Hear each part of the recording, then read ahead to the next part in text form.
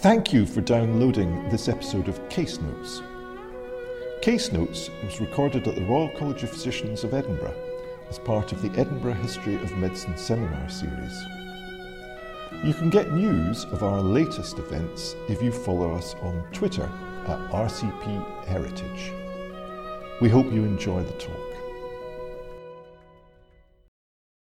Hi, welcome to this talk. My name is Erica Johnson. I'm a professor of gender and society at Linköping University in Sweden. And I'm going to be talking about a book I wrote recently called A Cultural Biography of the Prostate, and also about an interdisciplinary study that I've been leading for the past 5 or 6 years on the prostate at Linköping University. This research is an example of what we do at the Center for Medical Humanities and Bioethics, which is a newly started center that pulls together researchers from the medical faculty and the Faculty for Arts and Letters, where we try to create networks and collaborations across this faculty divide and work around research, but also in terms of teaching and also for outreach, trying to bring our research from both faculties together and then bring it out into the wider society. If you're interested in the work we're doing, contact me or our director, Christine Seiler at Linköping University. So this research, so I'm going to stand here so you can see us all, was part of a larger project called A Constant Torment, tracing the discursive contours of the aging prostate. This is the team I worked with on it. There were 9 of us. We were coming from different fields, from anthropology, sociology, gender studies, science and technology studies, sexology, and history. Most of us were based at Linköping University, though there was one of our colleagues was up at Uppsala University in Sweden, and our sexologist, Karina, right behind me there, was working at Växjö the hospital in central Sweden. The reason I wanted to bring together this many different people with this many different backgrounds to approaching the prostate as a discursive node or a cultural object was because I wanted to be able to approach it from different angles with different theoretical lenses, but also with different methods and methodologies, and allow us to use different types of data. So, for example, the historians, not unexpectedly, used a lot of material found in archives, often at medical history libraries. The anthropologists went out and observed what was happening in the field, either with doctors at the hospital or, as Sonia did, following the blood from a PSA test into the lab and watching how it was producing knowledge about the prostate in the lab. The sociologists looked at organizational issues around how the prostate is treated, and some of us, actually quite a few of us, had a STS background or a science and technology studies background, so we were also interested in how the tools of medicine, the technologies of medicine, were also entangled in the types of knowledge that was being produced about the prostate. And of course, because we were coming to this with somewhat of a critical studies lens and looking from a cultural studies perspective, we were also able to include in our work material from discourses at large, so films or jokes, or how the prostate is talked about in advertising, in society in general. Why did I get interested in the prostate? Prior to this project, I had been working on the way that Viagra changed Swedish masculinities, and also the way Swedish masculinities and healthcare structures changed what Viagra was when it was introduced into Sweden. As I was doing that research, I started to see that Viagra was being prescribed to a lot of men with prostate issues. And as I was reading more and more about these prostate issues, read widely, I would come across phrases in the medical literature that really tweaked my interest. Sometimes I would hear the prostate described as a constant torment. Or sometimes I would read medical doctors who presented with a patient who had diffuse pain in the lower regions or little difficult to describe symptoms would say things like, in medical texts, it's probably the prostate that's haunting him. And I thought, as a medical sociologist, what could be more interesting than a gland that haunts? What could be more interesting than something that becomes a constant torment in the body? A little terrifying, but extremely interesting from a medical sociology point of view, and also from a point of view that looks at how we create knowledge about the body. And I started to wonder, what is the prostate? More than just, well, it's that little orange bit underneath the bladder in that picture, but more, what do we mean when we're talking about the prostate? When is it being used, and to explain what? Because sometimes it was being used to explain things that were much more diffuse than simply pain or difficulties urinating. It became something that it becomes, or it is, something that is often used to talk about things like masculinity, aging, sexuality, and the way our bodies change with time and for different purposes.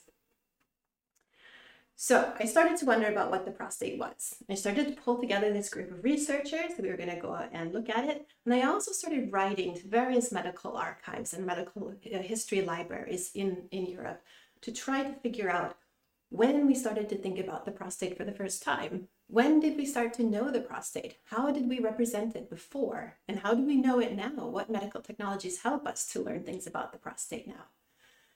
And I got a very interesting response from the Medical History Library in Zurich, which invited me down to their archive to look at what was their earliest representation of the prostate, which is this figure here on the, hard to point, but the one in the frame. And it's a painting, or it's a wax relief that was produced in the late 1700s.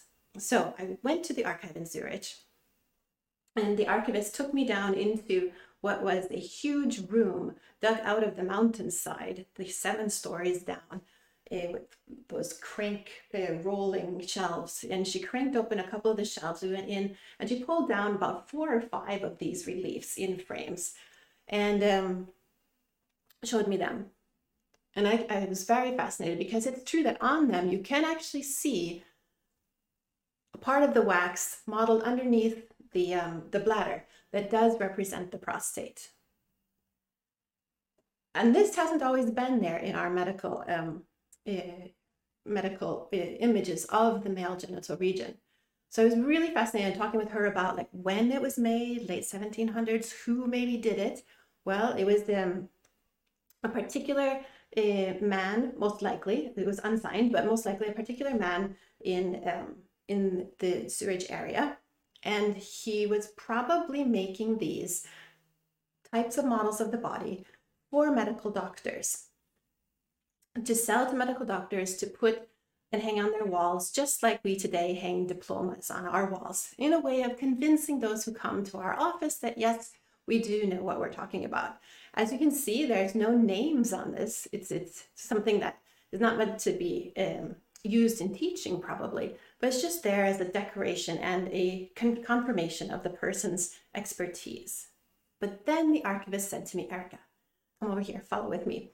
And we went through the shelves to the side wall. She opened up these metal cupboard doors and pulled out a series of metal boxes. And as I lifted the lids of each of them, I saw different types of body parts in them. And that's what the other picture is from. They, in these boxes were little eyes. The next one had little ears. The next one had little arms, legs. There was even one box full of little teeny babies, made out of wax, made out of wood, made out of metal. All of them carved or molded or shaped to be sold to people in the valleys of Switzerland, that were then brought to the churches, and the churches would have often on one of their side chapels a place where you could leave this votive with a prayer, light a candle, pay a little money, and ask God to help you with whatever was bothering that part of your body. And the reason she showed me this was because the little wax images in each of these boxes, according to her, were probably made by the same family of hand craftsmen that made the wax relief she had showed me earlier. And this is a way of, why am I telling you this? Well, this is a way of talking about how the materiality of representing the body has a genealogy, it has a history, and it also is a way of talking about the changes that have occurred between which social institutions we assign or ask to task with the responsibility of taking care of our physical health, taking care of how we are feeling and how healthy we can be. It's also an indication of a shift at some point in the 1700s where the craftsmen started to realize that there was a whole new industry of medical doctors who had an interest in using their skills of representing the body with waxworks for various commercial reasons. There was no box of little prostates. And one of the reasons for that, I would suspect, is that it is not so very easy to know exactly what a prostate looks like or even what it is. And even today, a lot of the ways that we know a prostate, if we want to think in a sort of theories of science type of way, are actually extrapolated from how we know urination. I have a couple listed here on the PowerPoint.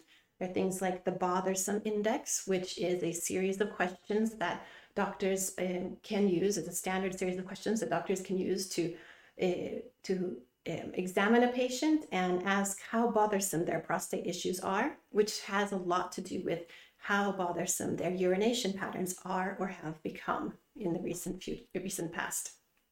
There are things like the frequency volume chart, which asks a patient to keep track of how much they're peeing and when over a 24-hour period or a 48-hour period, and also to keep track of how much liquid a patient is consuming. There are things like flow rate recordings that can make graphs sort of what kind of stream a person has when they're urinating. But there's also, and this is why I put it on here in the slide, the picture of the London urban area for a tourist map with information about where toilets are. And this is because the prostate often makes itself known to people having a prostate, the men having a prostate, by making it more difficult for them to pee. And it was one of the things that became very clear in the interviews I did with men who I self-identified as having prostate issues, that group of men were very aware suddenly of where toilets were in their public area, which cafes had good toilets, which bus rides were too long to be safe for them to take without needing to get off and go pee, which gas stations on their normal routes had good places to stop and take a leak. The men were very aware of how the public toilet infrastructure was built and how their body was able to work within that infrastructure or not work very well within that infrastructure. And this is something I take from the research and try to bring into our courses at Linköping University on urban planning, because I think it's really common for us to think about public toilet infrastructures and critiques of it as coming from groups that are traditionally othered, like women or bodies who need wheelchairs or trans bodies. All of that has had a huge impact on how we think about public toilet infrastructures. But to that category, and from this research, I would also like to add that we need to think about our public toilet infrastructures also through the lens of men who have had prostate issues, because that's a fairly large group as well. And we need to start thinking about how we can plan our public toilet infrastructures to work for all of these different types of groups. The PSA. I couldn't do a whole research project on the prostate without dealing with the PSA test, of course. And so I had a postdoc that was working on specifically that, two of them actually. One of them was following the PSA blood through the lab, like I mentioned earlier. And her work showed how the laboratory assistants and those working on the blood test analysis were actually quite aware of the patients and their subject backgrounds, their patient backgrounds, as well as they were being turned into numbers and blood samples. I also had a postdoc who was looking at the way PSA screening became a debate in various countries.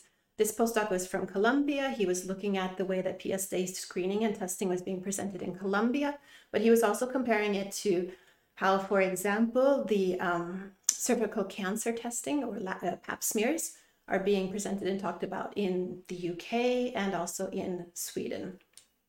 And during the course of this project, there was a new decision from the Board of Social Welfare in Sweden saying that they were affirming or reconfirming their initial decision that they would not be offering screening, PSA screening, or prostate cancer screening with the PSA test to all men over a certain age in Sweden.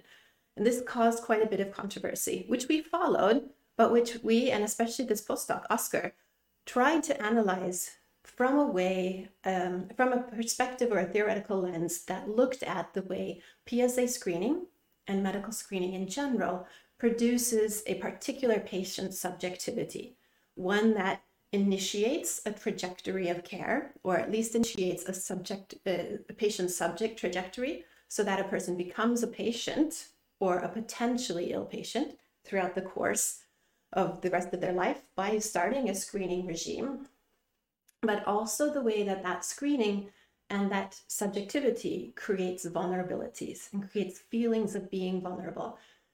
And we tried to, with this work, also raise the question of how the PSA screening and the way of knowing the prostate through repeated testing that it does imply produces that vulnerability, and that how that vulnerability is not necessarily something that needs to be borne by the individual patient themselves, though it often is, but could be something that we present as being relational, as something that is embedded in how we produce and respond to patients around us, within us, in our families, at the medical encounter, in various roles and positions. We also looked at the dreaded DRE, digital rectal exam, which is one of those exams that allows you to actually feel the prostate, or at least feel the contours of the prostate, by inserting a finger through the rectum and feeling the prostate's backside primarily through the skin of the lower intestine, but is also one of these exams that ends up being the butt, if you'll excuse the word, of Hollywood jokes, and tends to be something that a lot of patients really dread and joke about out of discomfort, but also trying to avoid. And so I had in the project an anthropologist who had been previously working on studying how the bimanual pelvic exam, the gynecological exam, is taught to medical students at our university in Sweden, which is a pretty interesting program that she had been following and shadowing, that enrolls volunteers, often middle-aged women who have had a child or two and feel quite comfortable being as a volunteer in this project, to become in evening times and be a professional patient. That is, be a patient to let the medical students training the gynecological exam on, and at the same time being an active teacher within that exam, together with the gynecological teacher. And as our anthropologist had watched them teaching this exam, she had noticed how much work went into explaining to the medical students that the woman on the gynecological table was a person who probably thought this was a little uncomfortable, maybe a little bit embarrassing, that the exam itself can be a bit uncomfortable, that there are ways to approach the patient that are sensitive and that are respectful, and that are also aware of the fact that perhaps this patient has had a history of experiences with that part of their body that make the exam even more difficult, and trying to create a bedside manner that acknowledges and allows for a sensitive patient and still gets the exam done correctly. The same gynecologist then, within the prostate project, followed urology students, medical students learning urology, as they learned to do the DRE. And what she saw was that there was a very different patient subjectivity being presented. In most of the cases, the students were not spoken with beforehand and about how to meet the patient, how to touch or speak with the patient, how to address the patient's insecurities, but rather were brought in and asked to try to examine the patient, and then talked about the specifics of the exam, what they might be seeing or feeling as they're doing the exam. Correctly, I mean, this is the important part of the exam, but what was happening was that during that patient encounter, the students were being taught to encounter a patient who was not sensitive, who was not bringing with them previous experiences that maybe would change how they responded to this exam, nor was this patient being allowed to present a subjectivity that would be imagined as vulnerable or sensitive.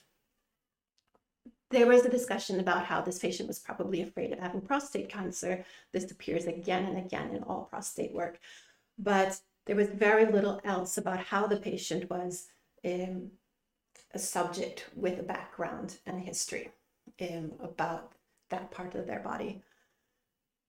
So what her research tried to show, or what we tried to show when we're talking about her research, is that the actual medical encounter and how the doctors are expecting the patient to behave and how the patients are expected to behave and expecting to behave themselves, to just go in there and do it and get it over like a man, it also produces a particular type of patient subjectivity in that clinical encounter, at the same time as it produces knowledge about the prostate and how it feels. So it's doing two things at once there.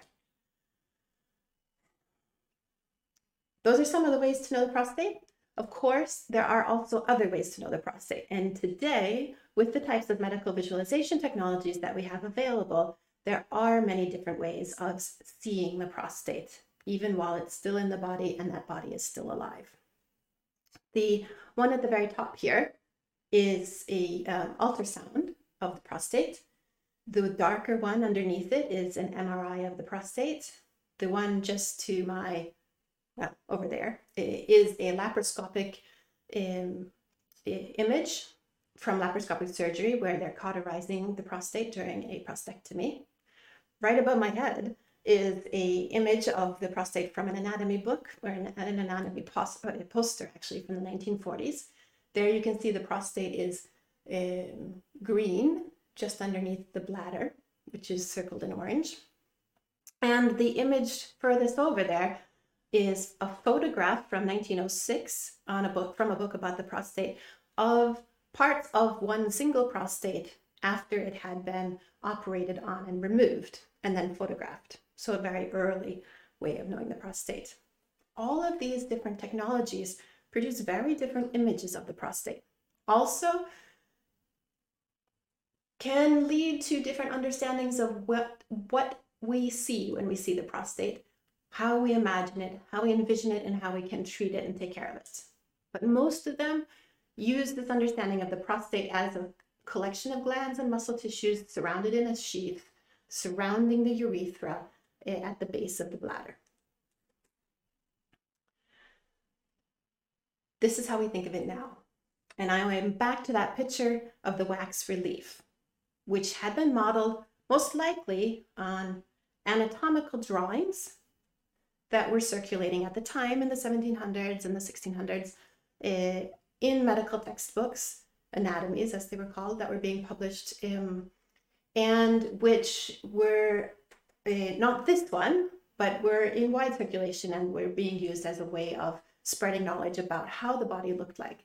Often these had been drawn from dissections that were performed in medical theaters, sometimes for general public, often for medical schools. The one in the middle is Vesalius's famous anatomy book from 1543, and that's the first book where we actually see the prostate drawn. It's not labeled, it's not named, but it does appear as a little bump of something underneath the bladder, just like it does in that wax relief. The other sketch there is, of course, Leonardo da Vinci's one of his famous sketches. This one was done in the early 1500s. He missed the prostate. It's not there. So it wasn't until 1543 that we had it sketched and drawn by Vesalius.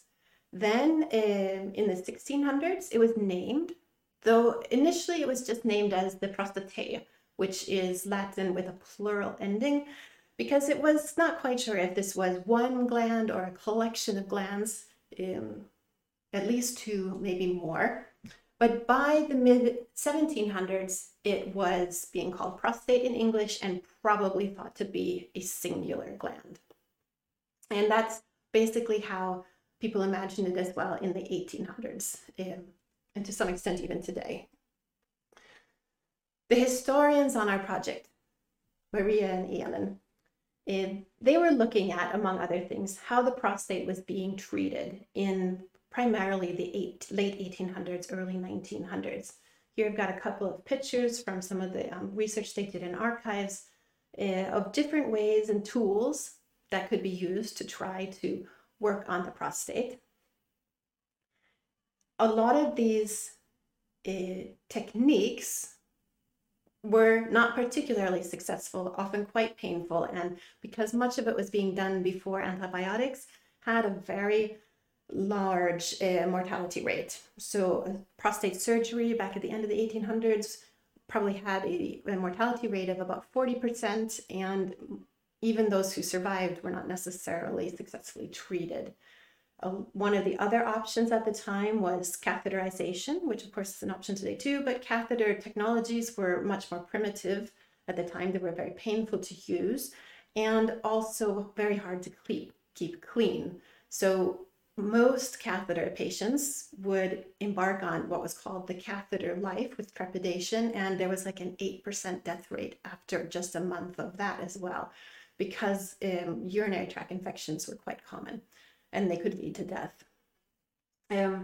Because of this, men who were suspected to have prostate problems were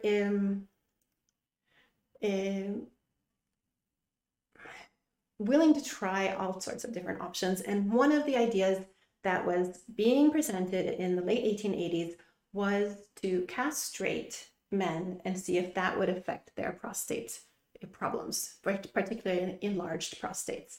Now, there are a couple of reasons why this was suggested. One was that they had noticed that eunuchs did not generally tend to develop prostate problems late in life. The castrati that were singing in operas, for example, almost never had that problem. Also, dogs who had been castrated generally tended not to have prostate issues. And dogs are one of those species that can develop prostate problems late in life. But the main reason that this option was presented by the medical community in the late 1800s was because at the same time, there was an already established way of dealing with a benign tumor growth in the uterus for women, and that was to remove the ovaries. This was considered a good way of curing problems with the uterus. And there was a theory that the prostate was kind of homologous to the uterus. So if it worked to remove the ovaries in the female body, then it might also work to remove the testicles in the male body. This was the theory, and it was tried out. There were quite a few men who didn't really think this option was a good option, but there were quite a few men who agreed to have it done. And what they found was that it wasn't particularly successful in terms of reducing prostate growth. And many of the men who had had this procedure done reported severe or moderate problems with their psyche afterwards, with their mood swings, with depression or melancholia, so it was called. And so because the treatment started to impact the psyche of the men, the doctors agreed in the letters back and forth that has been analyzed for this part of the study that removing the testicles to cure the prostate was not a good solution, and they stopped doing it surgically, at least. However, what's really interesting from a theories of science point of view for this one is that this whole episode of trying a new cure to treat a prostate problem was based on using existing knowledge about the female body and transferring it over to the male body, which is very unusual as far as we can see in the history of medicine. Usually we think about the body as the male body, or the male body as the universal body, and knowledge about it being used, transferred over to working with and producing knowledge, or at least theories about how the female body should work. The other thing that's really interesting about this is that the removal of the ovaries to reduce the growths in the uterus was also in parallel to a practice at the time of removing the ovaries to address psychological problems for women. So by removing the ovaries, it was thought that they could cure psychological problems. However, in the male patients, what they ended up seeing and theorizing about was that the actual removing of the testicles was producing the psychological problems afterwards. So there was a complete shift in how a person perceived where the causality was in this type of treatment. Like I say, this was historical. However, when we think about how there are treatments today for different prostate issues, there can be some parallels drawn. Not necessarily all, but some. Some of the treatments for prostate problems today, and there are different types of prostate problems, I'm talking about prostate cancer, of course, but also benign prostate hyperplasia and to some degree prostatite. But if we feel, or if the medical community feels that this prostate has gotten too large or is cancerous and needs to be removed, then often it's surgery, but there's also radiation, and then there are also pharmaceuticals that can be prescribed to treat these different things. And these different treatments have very different side effects, but some of the famous or infamous side effects for prostate treatments today are incontinence, impotence, and a loss of libido.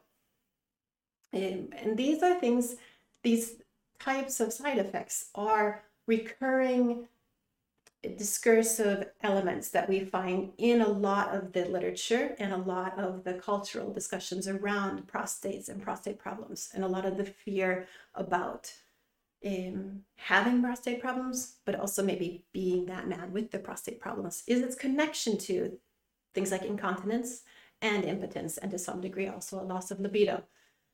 And it is here that we can see a lot of the parallels that are being drawn, or not the parallels being drawn, but a lot of the tangents that can be made to existing discussions about masculinity and sexuality and aging. And those are some of the things that we try to tease out in the material that we've been working with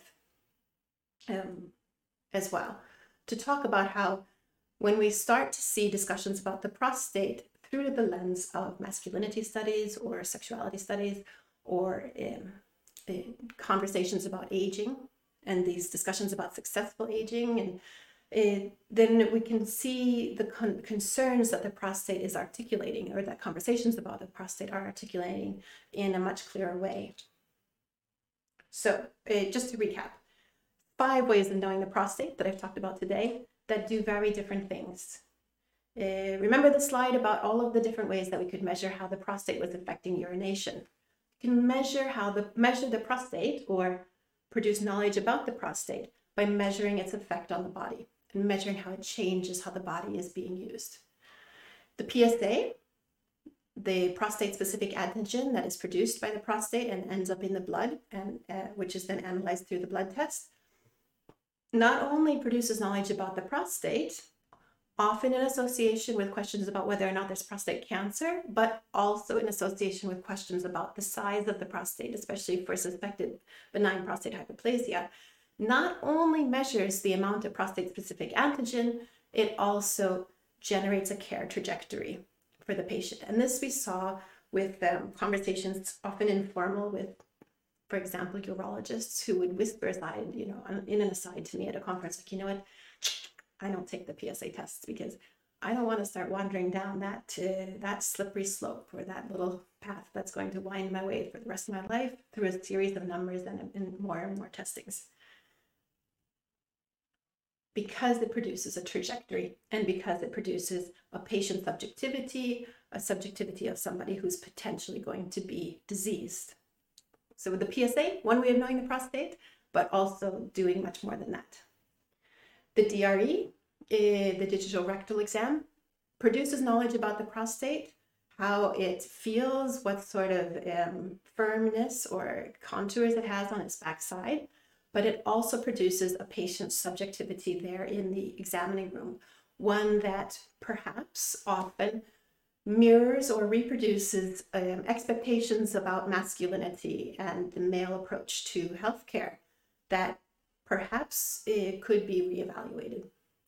Then we had the visualization tools, what sorts of prostates they produce, what images of the prostates they produce, what aspects of the prostate they make visible, and how the boundaries of the prostate are in relation to other parts of the body there. But also what types of treatments they make available. So for example, the visualization tools of the laparoscopic surgery and the way that it makes peephole surgery a way of treating prostate issues.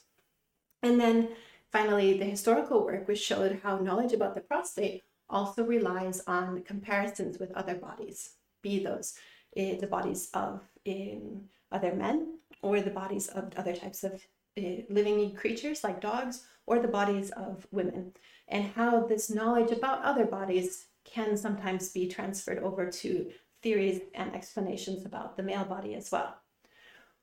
Why do I bring up all these ways?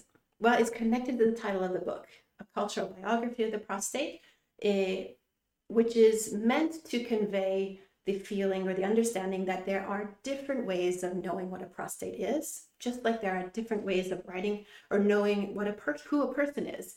So when you're writing the biography of a person, you often end up writing, or a biographer will often end up using sources from historical material, maybe from archives, from documentation from that person's professional life, but also interviews with other people who have known that person in different contexts. And all of those different sources give a different understanding of that person, just like our use of various types of sources for this project give a different understanding or a more nuanced understanding of the discursive contours of the actual prostate. What is it? Depends on who you ask. What is it? Depends on how you do research on it. What is it? Well, it depends on what tools you're using to know it. They all tell a different story, these sources. They all produce are produced in a different context and can produce a different type of prostate. And finally, the last slide, I just want to talk about the absent prostate, because what became extremely clear in our material was that it is often when the prostate is removed or absent from the body that it becomes most present for the individual who has or has had that prostate. It's even more present in its absence than it was before. This is in line with a lot of medical humanities research, especially phenomenology, which talks about how the silence of the healthy body is always mirrored through that black mirror by the loudness of the diseased body. And here we see that the men who were most aware of their prostates were the ones who had a prostate acting up or who had had a prostate and were now dealing with the side effects of the treatments that had been used to care for it and cure it. But more than that, this part of our research, which relied on interviews that Hjalmar and Karina did, where Karina was the sexologist working at a urology clinic, with a lot of men who had had prostatectomies or various other prostate treatments, started to show how diverse and heterogeneous that group of men is. That our understanding of post-prostatectomy patients tends to focus perhaps on the diversity of how the body responds to different types of prostate treatments, but tends to sort of gloss over or bracket the category men. However, looking more closely at the data, it showed that there was a real benefit to opening up that category men. To do this, we drew from 30, 40 years of feminist critique of medicine, women's health movements, women's health activism that has critiqued the understanding of woman that is often embedded, or female that is often embedded in medical treatments, and said, look, women are it's a very big group with lots of different people in it. And an intersectional approach that is aware of, for example, differences in age or class or race or geographical position, backgrounds in various ways, sexuality, including information on that or nuances that are aware of the power structures producing identities through these types of intersectional categories will help open up the category of woman and make the potential medical treatments adapt to that person, individual specific needs better. Using that understanding of women, we've turned it to this category of men, which is often what we think of when we do research on prostatectomy patients, and try to see who is being missed in that category. Now, the easy one, of course, was realizing that in terms of, for example, sexual therapy for men after prostatectomy, there was an incredibly homogenous assumption that all of these men would be engaging or wanted to be engaging in heterosexual penetrative sex. And we could find very little literature on how men who perhaps identify as homosexual respond to treatment and post-treatment therapies. So Karina and Hjalmar put together a study where they interviewed men who self-identify as homosexual, which is a difficult way of categorizing, but this is what they ended up being able to use, and did interviews with those men and found that, of course, there were many similarities between the standard patient that we imagine, but that there were also some differences. Some of this had to do with responses to dry ejaculation, for example, and the loss of ejaculate at orgasm. Some of it had to do with concerns about anal sex, both receiving and also being able to penetrate, because you need to have a different type of erection for vaginal penetration or anal penetration or other ways of dealing with an erection. And more to the point, that maybe the category homosexual or heterosexual was less useful in this analysis than actually thinking about the myriad of different ways that men enjoy or hope to use their body when engaging with it sexually and engaging with other people sexually, and that this type of engagement this type of diversity could also be useful when discussing post-operative sex with all men, regardless of how they identify sexually with their sexuality. So what do we want to say with that? Well, aside from the details, we wanted to say, look, the category of men is far too broad to be useful for this type of study. We need to start thinking about men in the multiple. Whose prostate is it? It's a very specific question to each patient, and we would like to encourage a recognition of the diversity within that category when thinking about prostate patients. Thank you for listening to our History of Medicine lecture series, Case Notes. This podcast has been brought to you by the Royal College of Physicians of Edinburgh. We're a charity, and if you enjoyed today's show, head over to rcpe.ac.uk/heritage for more information and how to donate. Thank you.